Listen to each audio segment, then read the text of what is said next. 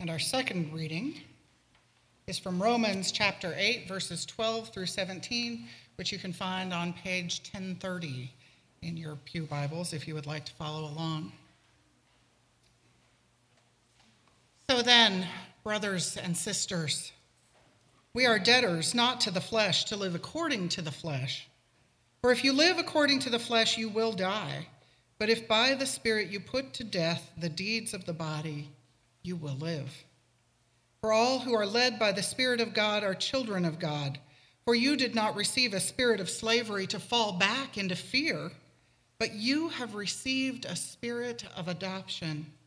When we cry, Abba, Father, it is that very Spirit bearing witness with our spirit that we are children of God.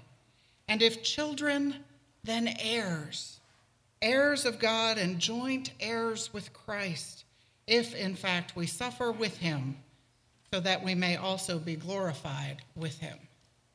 And may God bless the reading and hearing of the Holy Word. You did good, Bob. I call him out a little bit, but he approached me before service today and said, really? The Trinity. I get to do the children's message on Trinity Sunday. You know, I didn't pick it out just for you. But it is, in fact, Trinity Sunday, and it is a difficult thing to talk about. The idea of one God in three persons sounds like bad math, or at least important only to theologians and historians, certainly nothing of consequence to us and our understanding of God today. Today's message, whether our children's message, the one I did earlier, very similarly, talking about who we are and our different names, all of the analogies that we use, you know, the Trinity is like an egg, you know, the yolk and the albumin and the shell, or like an apple, the seeds and the core and the skin, or you know, like water, you know, water, steam, ice, yeah. Got to get all those three parts of water in there. They're all heresies at some level. They all get to that place where the church says, no, wait, that's wrong. That's not what God is really like. And let me tell you, I took a semester class in seminary on the doctrine of the Trinity, specifically to learn about these things, and I still really struggle to understand and explain it without getting to those places where we run into heresy. The understanding of the Trinity began as a way for the early church to explain how is it that Jesus is fully God and also fully human. It became an issue in the early church. Do we have two gods, three gods, one God? Is Jesus a demigod? How does the Spirit fit in? If Jesus is God, then who is this being to whom Jesus refers as Abba or Father? If God descended to earth in the Spirit, then how does Jesus, as God, receive the Spirit in his baptism? The questions add up quickly and put any mystery book to shame with their limited understanding of what it truly means to be complicated and mysterious. But Paul in Romans points out that it is the hope that we receive from the peace we receive from God through the grace given to us by Jesus Christ and through the love poured into our hearts by the Holy Spirit that we boast in our hope of sharing in the glory of God. I think the most helpful idea for me about the Trinity that I learned is that just as the three persons of God are in constant relationship with one another, as the triangle shows, never disconnected, that this mysterious, magnificent, holy God, this triune God, chooses to be in relationship with us. Through the persons of the Trinity, God is made known to us in many ways, to be revealed through a variety of names and images and actions, even given our limited ability to understand. Now, while theologians debate the inner workings of God's nature, it is in worship, in our prayers and our hymns, that we give voice to our understanding of God as Trinity. Even if we don't understand the full complexity of the Trinity, we give voice to that complexity that is God in our hymns and our songs. On Trinity Sunday, then, we hear not just a word about God, but a word about ourselves. Because God is relational, the people of God who bear the image of God, who are heirs to God's name, are also relational. Our scripture passages for today testify to the profound love of God that draws us into relationship with God, with each other, and with the whole of creation. And that Romans passage makes it very clear to us that we are God's children. And when we think about being someone's children, when we think about being heirs, we often think of our children and we think of our children's genetic inheritance, and sometimes we think, okay, well, how does that look? How do our children look? And that can have a physical aspect to it. If I showed you a picture of my family and you could look closely enough at it, you would see that I have blue eyes, but my husband has brown. Our oldest and youngest sons have blue eyes. Our middle son has brown. And not that we're getting into a discussion of Mendelian inheritance today. However, the middle son, Daniel, started noticing something when he was a little boy. You see, my dad has blue eyes, and my brother and sister have blue eyes, and their children all have blue eyes. And my mother's sister and her husband had blue eyes, and their 4 daughters had blue eyes, and all of their children, who are in the same generation as my sons, have blue eyes. And so Daniel was very often surrounded by a sea of blue eyes, and he was the brown-eyed one in the bunch. Until we went to Uncle Sam's wedding. Now, we really do have, Tony has an Uncle Sam.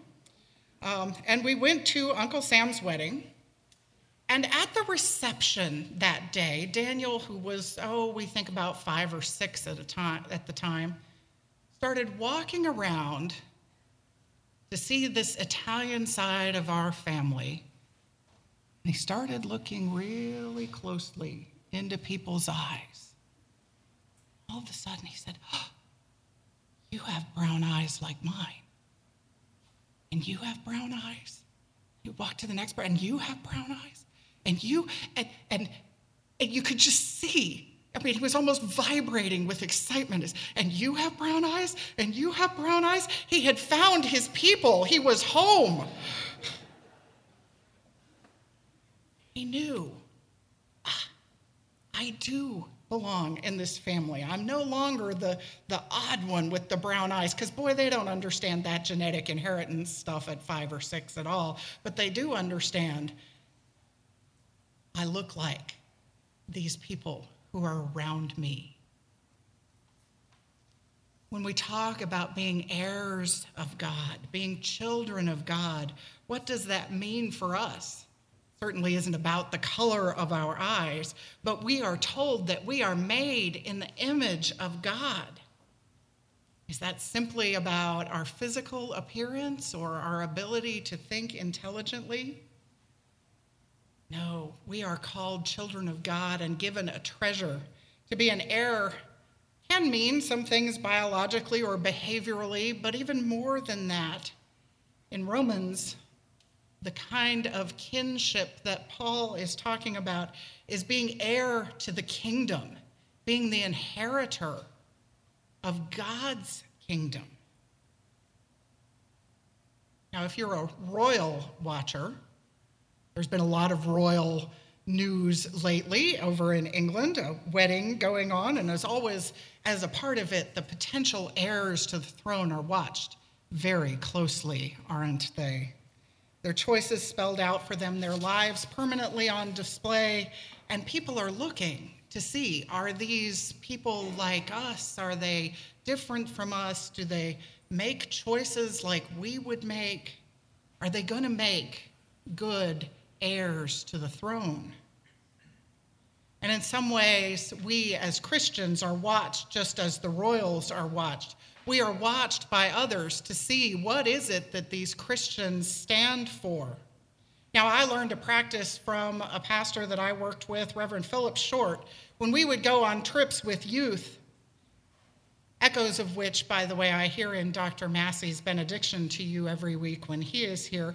And Philip would gather all the young people around, and instead of giving them a list of behaviors and here's what you can do and here's what you can't do, Philip would look at them in the eye and say, whatever you do and whatever you say is a reflection on your name, on your family's name, on your church's name, and most of all, on your God's name. And so whatever you do, let it be a positive reflection on the name of God. And when sometimes, as maybe not always the best choices were made on such trips, Philip would pull someone aside and just ask the question, is what you're doing a positive reflection on the name of God? Are you being the child of God you are called to be?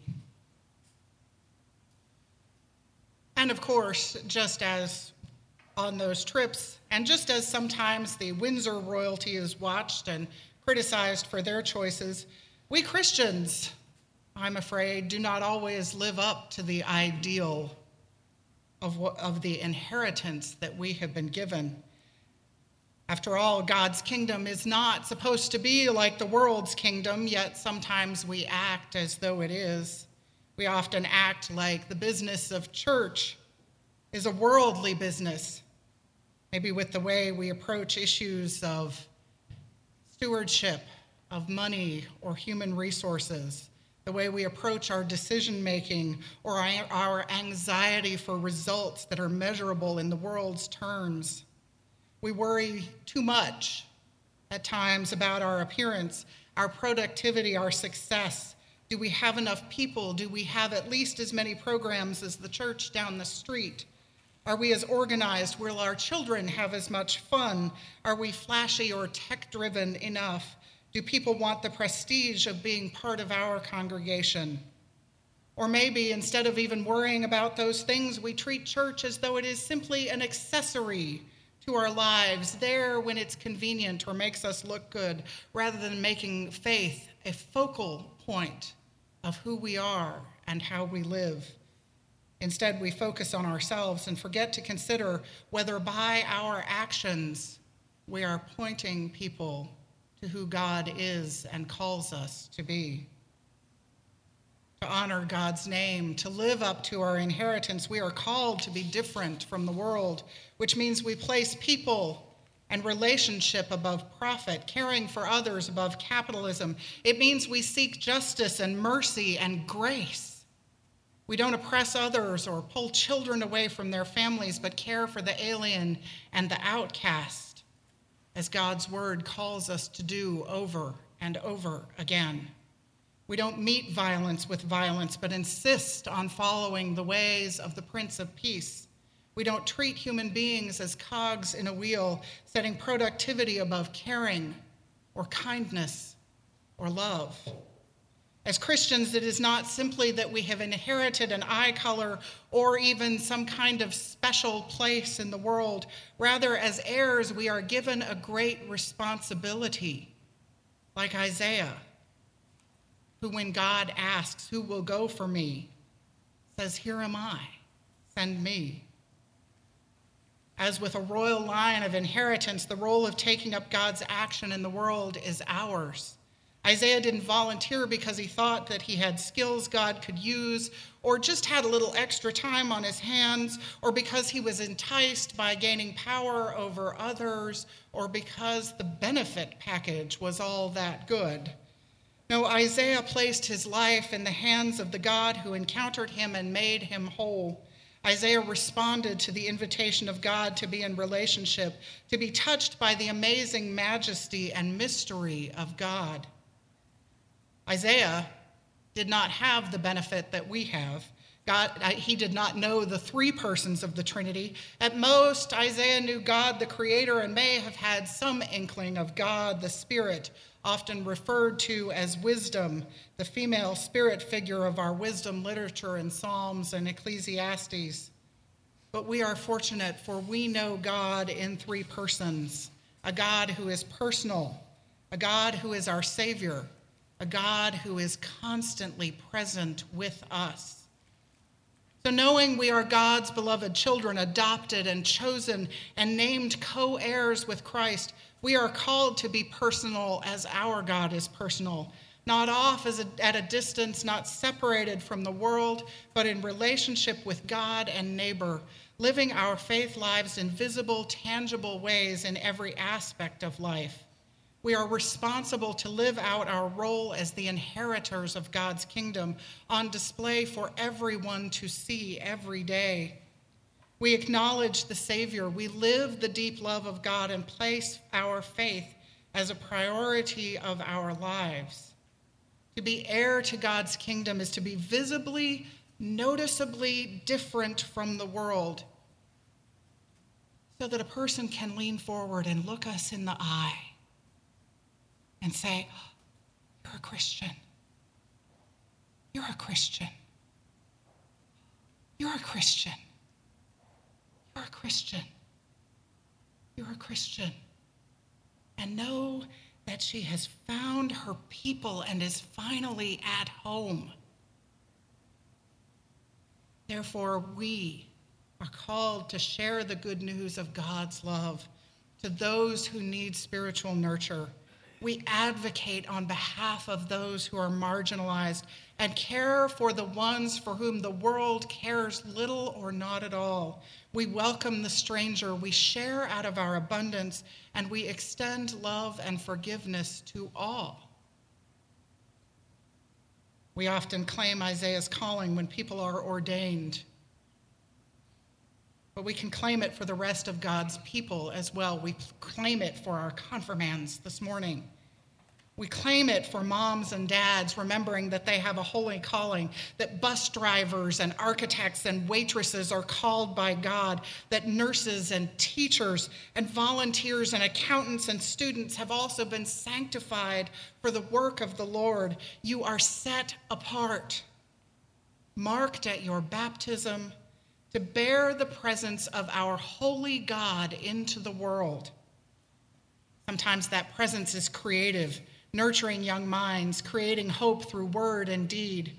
Sometimes that presence is sustaining, keeping all the systems that govern our lives working efficiently and effectively. Sometimes that presence is healing, caring for those the world has forgotten, or reaching out to someone in need. But however it takes shape, that presence is the presence of the holy God of Israel, who is the Father of our Lord and Savior Jesus Christ, through the power of the Holy Spirit, through whom we are all commissioned to bear that creative, sustaining, and healing presence into the world. God is calling you. God claims you. God sends you. Will you live out what it means to be an heir to the divine kingdom? I pray for you and for me that we may be those people who help others to see that living love of our triune God. Amen.